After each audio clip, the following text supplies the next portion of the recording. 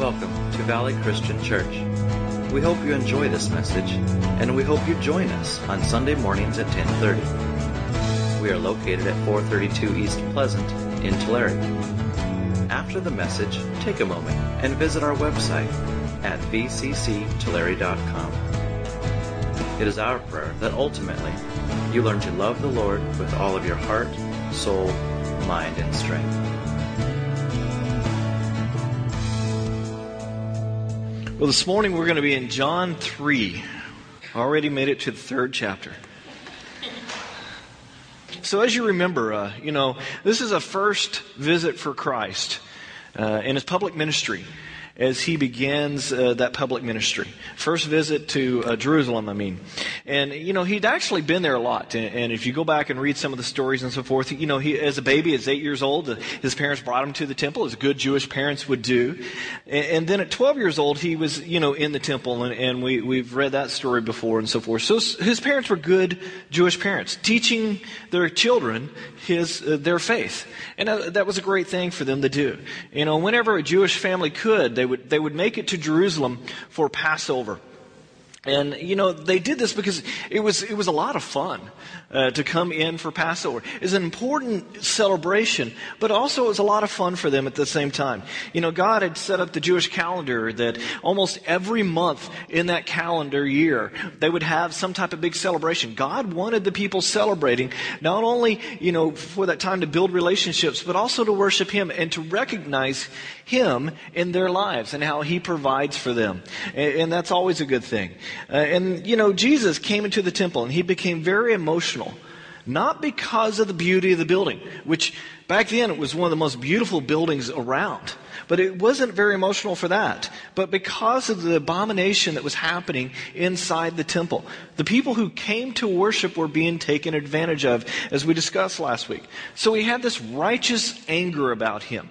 It's not an out of control anger, as in ungodly anger, but this godly anger of saying, this is not right. And that's the anger, and that's what we started seeing in Christ.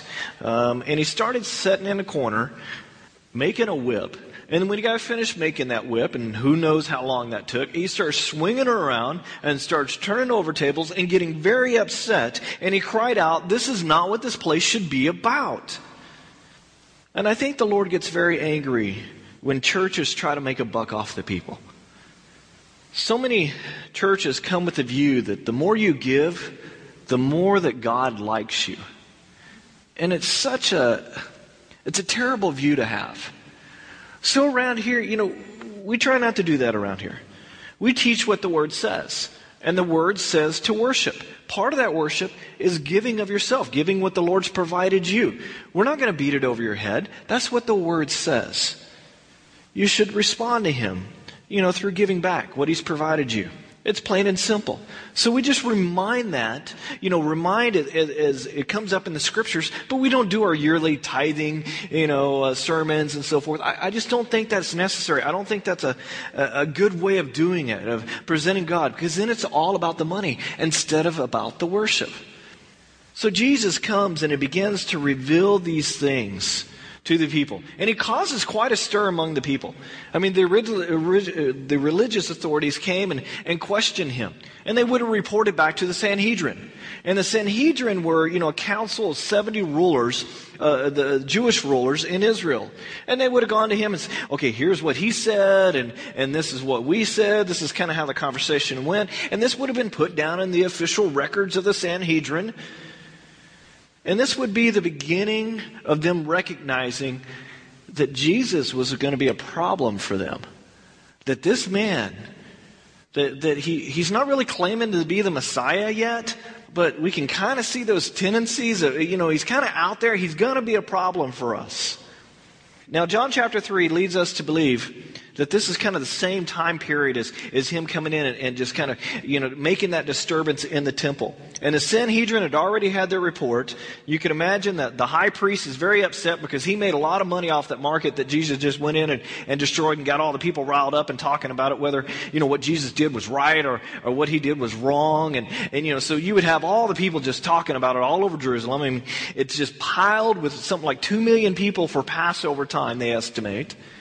And this mess has got to be cleaned up. So let's see what happens in chapter 3, verse 1. There was a man of the Pharisees named Nicodemus, a ruler of the Jews.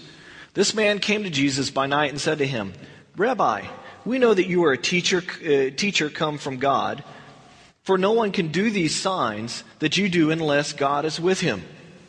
So the Bible automatically starts telling us a couple of things about Nicodemus. And there's some extra biblical writings out there, Jewish writings and so forth, about this man. He's a very important figure in the Jewish history. So what does the Bible tell us? Well, first of all, he was a Pharisee. Well, what is a Pharisee? Today we look at that word Pharisee and that's a negative word for today's society. Because we've learned, the more we read the Bible, the more Jesus kind of just, cuts away at the Pharisees and in a sense undercuts them. So it's a negative word. But back then it wasn't a negative word.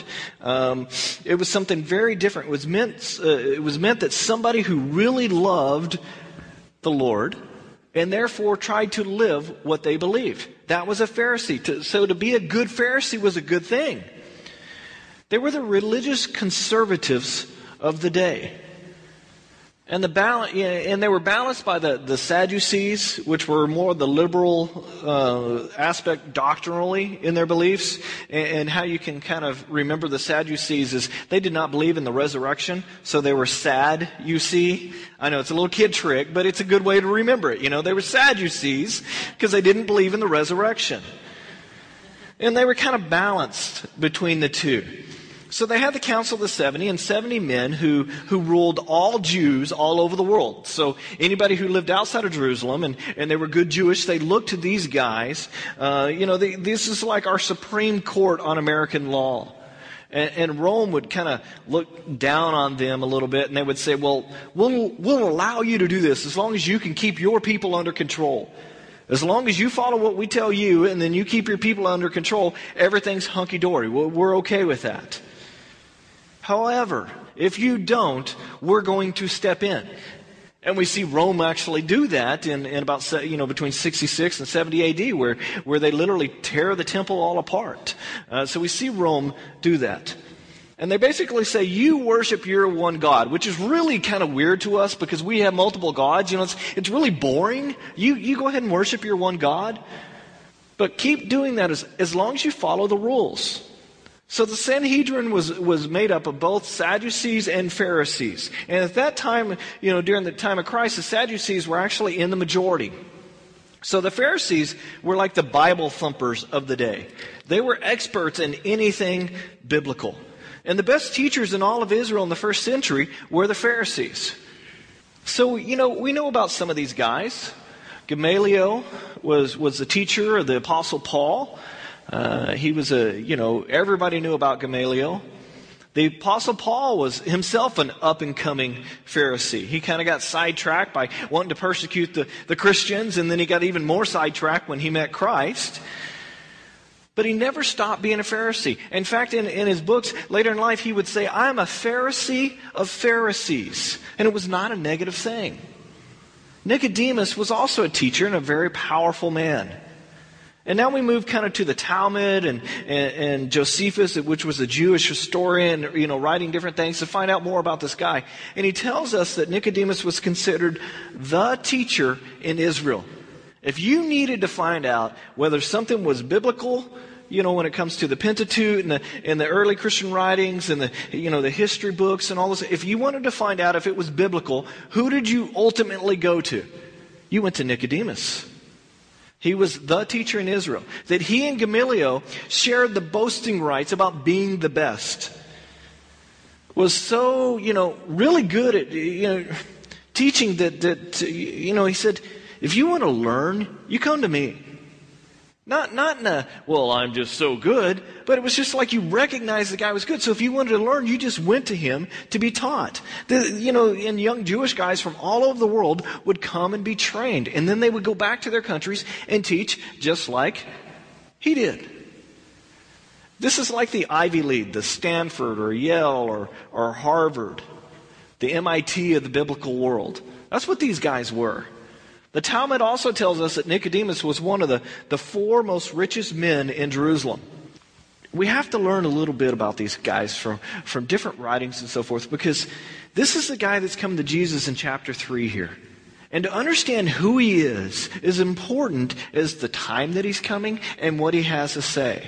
Early on in the scripture, you have Jesus coming to the poor people, coming to those that were in need. A wedding, they ran out of wine. He fixed it. He would go in and he would start doing all these signs and wonders and healings and so forth. And it was all for the poor people. But you would also have people that you wouldn't necessarily call poor or needy. Nicodemus was not needy financially. If anyone had it made, if anyone had the respect of his peers, if anybody who had job satisfaction, it was Nicodemus. He could give you a ruling on this. Well, you come to him, he said, well, set it up with my secretary. I'll talk to you next Thursday. He was that type of guy. He was a busy guy. Nicodemus was in his prime. He was like the top of his game. And yet, here's this guy coming to Jesus. Jesus the Galilean. Jesus the type of guy that would show up to a roundup, okay? And he's coming to Jesus at night. Why at night? He cannot be seen with Jesus. The high priest would not be happy about Nicodemus coming to Jesus, because Nicodemus is part of the Sanhedrin. Who's in charge of the Sanhedrin? The high priest. This is just not acceptable. Jesus had just come through the temple and claimed authority by throwing people out and throwing over tables. So you have to understand the background as to why Nicodemus is coming to him. Nicodemus is a good guy. He wants to please God. And the reason that he's a Pharisee is for a great reason. I want to teach about righteousness. I want to teach so you can know the Lord that I know. That's Nicodemus' thoughts on this. He wanted to know Christ. He wanted to know his God. So he came to Jesus. And what's amazing to me, he had everything figured out until Jesus came along. The teacher, the Bible answer man. He had everything figured out, and then Jesus shows up. So Jesus has this amazing conversation with him and turns everything upside down. He comes at night and says, "Hey, Rabbi." And this is, what a compliment. Because rabbi was the word teacher. So he's coming to Jesus, he's coming to Christ, and he's recognizing, you're a good teacher, and he's saying, Rabbi. He's given that honor to him. Rabbi, we know. We know. Who is we? The we is the Sanhedrin. It's not his wife, it's the Sanhedrin. When no one is around, when it's just us talking, we know. When the lights are off, we know that you are a teacher come from God. For no one else can do these things that you do unless God is with him. That means they've been talking about it. That means they recognize it. Something is different about this particular guy. So they sent me to talk with you. So what is the deal with you? You notice that he doesn't even really ask a question here yet. He just says, we know this about you. And Jesus cuts right in very quickly and says to him, Jesus answered and said to him, most assuredly. And he's not talking like a rabbi here. He's not going, well, that's a very complicated question. Well, the guy hasn't even, asked a question. But he's not acting like that. When somebody comes to me and something's really complicated, I go, well, here's one option, here's one view, and these scholars think it may be this, and here's my input into it, and, and those type of things. But Jesus says, most assuredly. He absolutely knows. The options that I give you are usually on gray area stuff. It's usually the stuff that you can look at one scripture and say, well, I think it's this. And then you go to another scripture and you say, well, I think it may be this. And they kind of look like they're opposites. It's kind of a gray area. We don't build our foundation of faith about God and Christ on these areas like that. We build our foundation on areas that you look at the totality of the Bible and you go, okay, this is very clear on this doctrine. We don't build doctrine off of one verse or two verses. But with Jesus, he is the Word, and he says, most assuredly, I say to you, unless one is born again, he cannot see the kingdom of God. Nicodemus hasn't even, asked a question yet, but Jesus is already speaking almost, offensively toward him, like sports, he's on the offensive here. Nick, let me tell you. Can I call you Nick? Let me tell you something, Nick. We could have this scholarly conversation and, and all that. Or I could just tell you the truth. So let's not, do all that. Let's just go for the truth here. Let's not beat around the bush. Unless one is born again, he cannot see the kingdom of God. I wish there was another way, but there is not. In fact, it's going to be painful for me. In fact, I don't even want to have this conversation with you unless you want to be born again. Because you won't get it. You won't understand it unless you're born again. Are you following me here?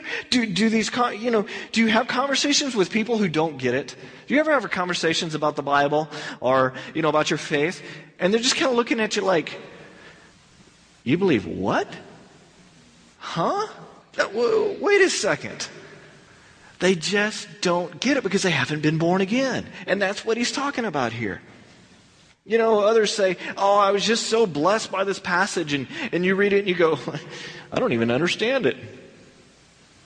Without the Holy Spirit, you sometimes just will not understand it. And that is what Jesus is saying to Nick here. Nick, I can tell you, but you won't understand. And if you're not born again, you won't be able to see the kingdom of God. Not that you won't want to, not that you don't desire to, you just won't be able to. Nick, trust me, if anybody could do this through studying, you could. If anybody have enough knowledge to understand God, it's you because you're the man. But you are not born again because it's not all about knowledge. Knowledge is good, but it's not all about knowledge.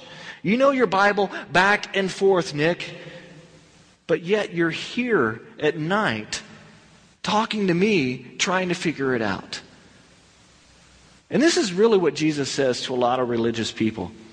Because the first step in reforming or being transformed from a religious person into a person that just believes God is admitting sometimes, I just don't get it. I just don't understand this. Lord, Holy Spirit, Christ, help me understand this. One of the greatest things you could ever say is, I just don't get it. So let me go to the Lord and see if He can help me figure it out. The worst thing you can have in life is somebody who always has the answer. Somebody who says, that's so definitive on their answers. It's good to have knowledge, but only connected with the Holy Spirit. Or it's just knowledge. Now, my wife accuses me of being full of useless information. So one Christmas, she even bought me a book that says, or the title of the book is, The Book of Useless Information. I don't know why I know weird facts. I just do. But I don't want to be that way with the Bible. I don't want to go, oh, did you know about this talking donkey? We had a conversation yesterday about Balaam. I don't want to be all the little nooks and cranny and just, let me tell you, let me expound my knowledge. Without the Holy Spirit, I don't want to be that guy. Believing is more knowledge. Believing is acting upon what we study. Believing is admitting that He takes my sins away. Believing leads me to worship Him. Believing is a lifestyle change. Believing is allowing the Holy Spirit actual control in my life, which that's a tough battle. Nick, you need to be born again, and that's all there is to it. The rest of the conversation means nothing without this first part. Verse 4, it says, Nicodemus said to him, how can a man be born when he is old? I would be confused too. And here's a Pharisee coming out to him, and he's not even offended that Jesus just said this. He just says, what are you talking about? I don't get it. I'm old, I can't be born again. What do you mean? Can he enter a second time into his mother's womb and be born? And he knows that this can't happen. But he doesn't know what Jesus is saying. So he goes back to what he does know. This can't happen. Why are you talking about birth here, Jesus? See, the more you study about the more you study the other Gospels and what Jesus says here, you start to understand that coming to Jesus and the Father is a lot like a human birth. There's a seed planted. a germination follows, and pregnancy of sorts takes place, and then the contractions hit, and you're shoved out into this world. And then all of a sudden you're like, I want to go back. And it's very uncomfortable. We like the comfort of the womb. And then we are born. We're like, I want to go back to my ignorance. I want to go back where it's safe. And Jesus is like, nope, you're out now, buddy. That's it. I want you to understand these spiritual things. And that's what he's talking to Nicodemus about. In verse 5 he says, Jesus answers, most assuredly I say to you, unless one is born of water and the Spirit, he cannot enter the kingdom of God. That which is born of the flesh is flesh, and that which is born of the Spirit is spirit. Do not marvel that I said to you, you must be born again. Come on, Nick. The wind blows where it wishes, and you hear the sound of it, but cannot tell where it comes from and where it goes. So is everyone who is born of the Spirit. And I would imagine that the wind probably picked up at exactly that moment. I mean, the Lord controls the heaven, the earth, the winds, and the waves. I mean, He controls it all. And I'm sure the wind picked up and He goes, do you hear that, Nick? Do you hear the wind? You don't see it. You don't see where it's going. You don't see where it's coming from. Do you hear those chimes going? And when the Spirit enters a person, the effects can be seen. Yet, they don't look different on the outside. Same skin, same look. It's not like all of a sudden your hair turns a different color. You don't change on the outside. It's an inside change. And we know from the Talmud that Nicodemus did change. It says that it talks about how he became a believer and a disciple and a follower of Jesus Christ, who they list, ironically, as an illegitimate son of Mary of Nazareth. And it says that you have to be born of water and Spirit. Now, this is where the commentaries start splitting apart, where you kind of get some commentators, those that have studied the Word extensively, some that believe this way and some that believe that way. So I'm going to kind of give you both of what their view is, and then I'll tell you what I think. First of all, you might be thinking that he's talking about water baptism here. He might be saying, hey, you have to make a little bit of effort here. You have to repent, and then you have to be baptized. And if you don't physically get dunked, if you don't physically get baptized, then you won't be able to go to heaven. He might be saying, unless you're willing to do this, then you're really not following me. That's choice number one. Number two, he might be talking about the washing of the regeneration. Again, that's another church word. What does regeneration mean? Well, let me tell you. In the Old Testament, there are several scriptures that talk about how our relationship with God washes us. I'm going to jump to Ezekiel. You don't have to turn there because we're going to come back really quickly. But in Ezekiel 36:25, the Lord promises a time when I will sprinkle clean water on you, and you shall be clean. I will cleanse you from all your filthiness. I will give you a new heart and put a new spirit within you. Well, this would have been a radical view for a Jew to think of God, or think of the Spirit of God who resides in the temple, in the Holy of Holies, coming out and will be in them. But this is exactly what Jesus was teaching. Joel also says this in his writings, and even David goes through this awful time of sin in his life. And if you study the book of David, you know what he did. I mean, he was a womanizer. He did lots of things that weren't great. But he always went back to God. And that's the key for David's life. He always goes back to God. And during one of those times, he writes in Psalms 51, cleanse me. Wash me, wash my heart, cleanse me, and I will be new. So the thought of being washed is not just a New Testament, concept, washed by the Spirit. It's also an Old Testament concept kind of thing. So maybe Jesus was saying here, hey Nick, until you let the Lord wash you, wash your sins away, you're not going to be born again. Therefore, you're not going to understand what I'm talking about. Now, I prefer the second option. I don't go with there's enough scripture for me to not believe in the idea that I think baptism is extremely important. I believe that if you refuse to be baptized, you're living in sin. That's what I believe. But If you refuse to be baptized, does that mean you're not going to heaven? Absolutely not. The Word of God says you believe in Him, that He is the Son of God, that He did die for your sins, and that He rose 3 days later. If you believe in that and live that way, you'll be going to heaven and you'll be with Him. And then He says you need to be baptized. So if you don't follow through on that, you're living in sin. That is my view of that. Now listen to what Jesus says next. It is so cool.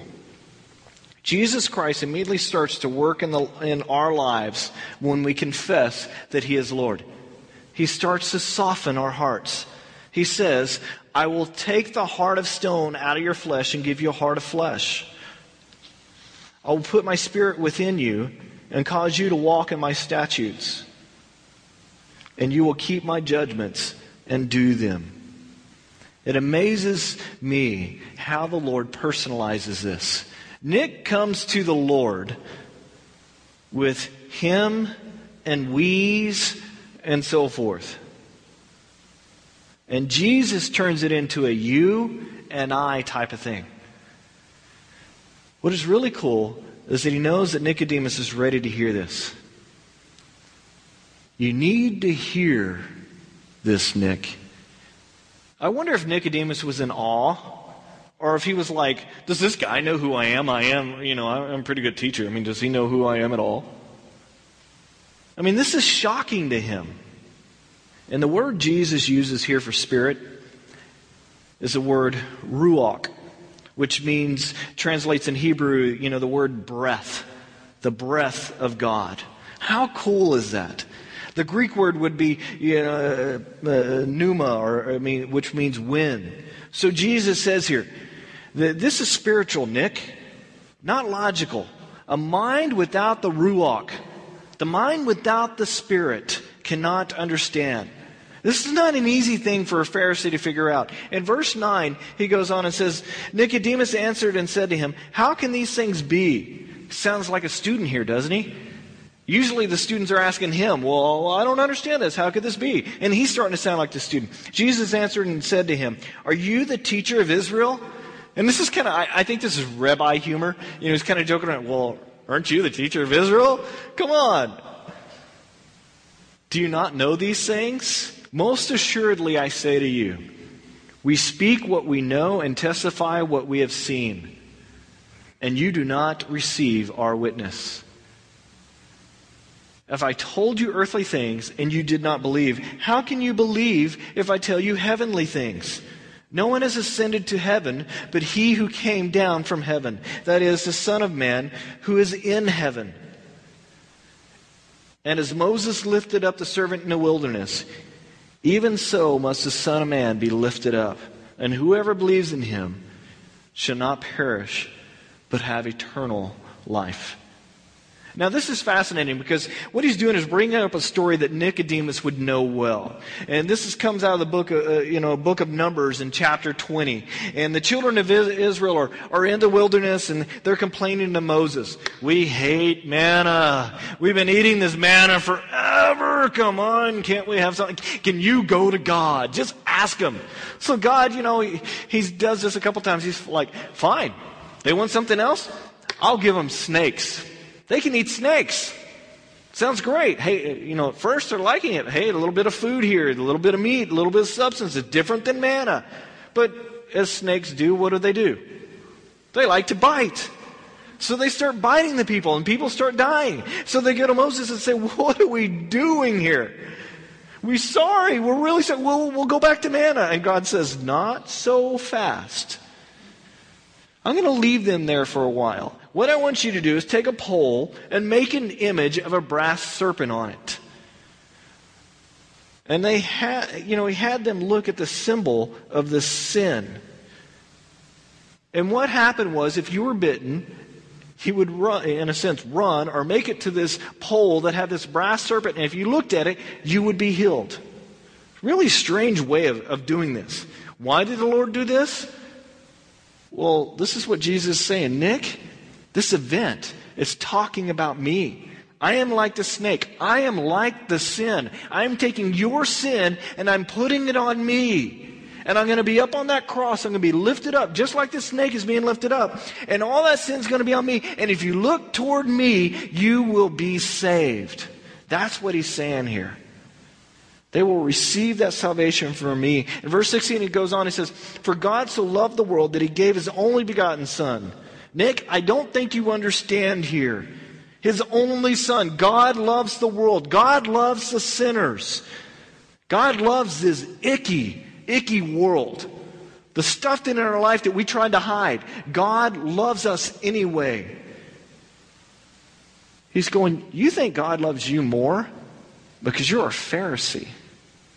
But God doesn't love you more than he loves somebody else. He doesn't love you any more than everybody else. Because God loves everyone. That whoever believes in him shall not perish, shall not be separated, but have everlasting life. For God did not send his Son into the world to condemn the world. God didn't send me to condemn the world, not me, no. I'm not going to condemn it. But that the world through him might be saved.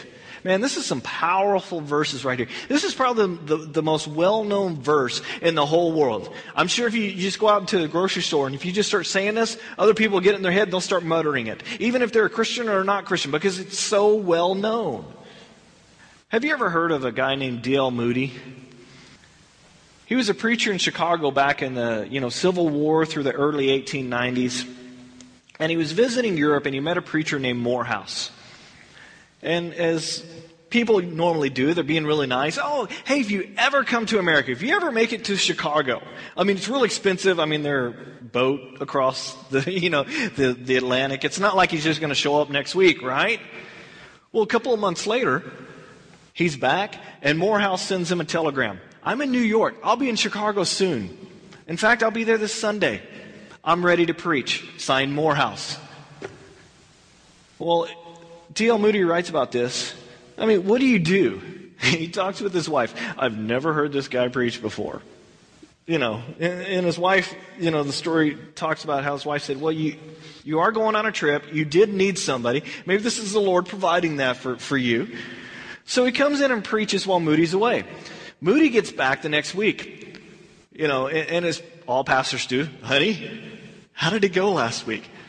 And really the question is, were there any problems that I need to know about before I get back up there? That was his question. And his wife's response was, oh, he was great. In fact, he was probably better than you. I can imagine that conversation. What? Well, we've been having meetings all week long, every night here. Well, what was he preaching on? The same thing every night. I mean, these are the people that Moody's been preaching for a while, trying to bring them to the Lord, and they're not really responding. And all of a sudden, this guy comes in named Morehouse, and they're having meetings every night. They're having an instant revival. And he's preaching the same thing, that God loves sinners. God loves sinners. God loves us. We're the sinners. We don't have to threaten people into responding to God. We don't have to guilt them into believing. I'm not going to be I'm going to say this, but this is not how I'm presenting it. I'm not going to, well, if you go out here today and you get in an accident in the car, I don't want to beat somebody over the head with Christ, because the Holy Spirit draws you in and it's your choice to respond. I want you to respond to that if you're not a Christian, but it's not my job to beat it into you. We don't need to do that, because God loves sinners. And as sinners, he calls us to him. And he wants us to respond. God did not come to condemn us. We're already condemned by the sin that's in our life. God doesn't have to come and condemn us. We already know that. So Jesus is not here to make us feel bad. Verse 18, he says, he who believes in him is not condemned, but he who does not believe in him is condemned already, because he has not believed in the name of the only begotten Son of God.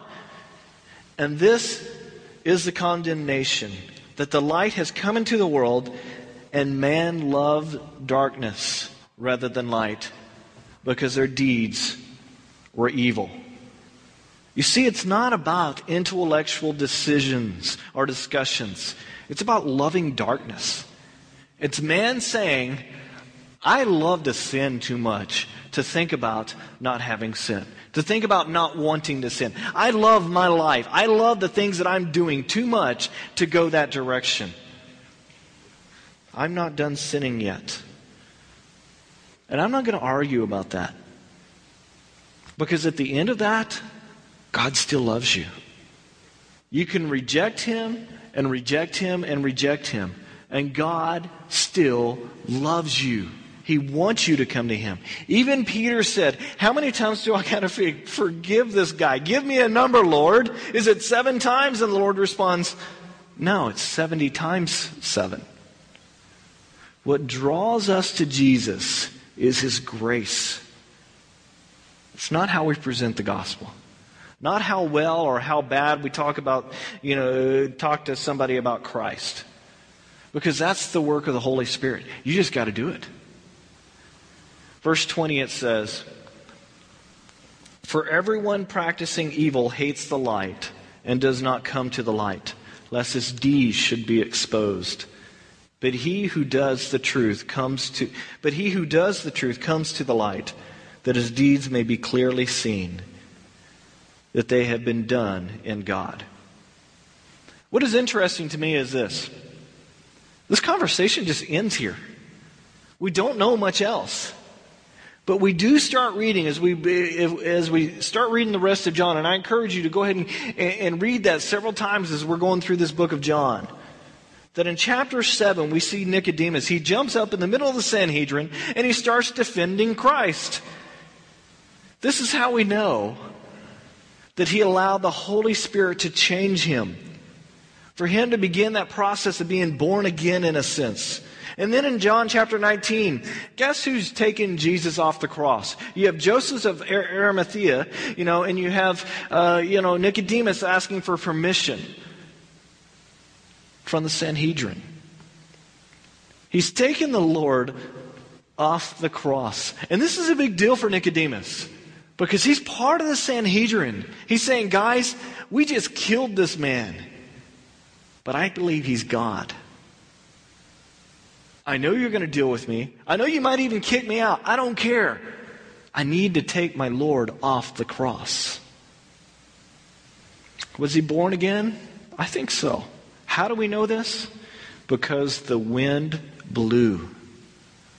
Remember in the conversation with Nicodemus? He says, you don't see the wind, but you feel its effects.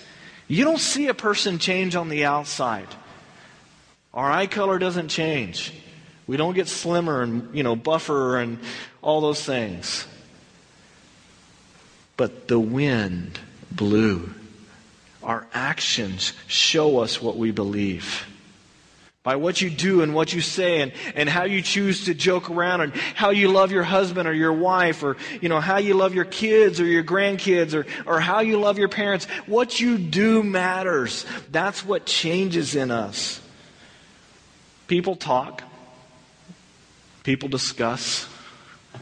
People look at our lives. So let me ask you, does the wind of the Holy Spirit blow in your life? Do you love God so much that He's changed you to a point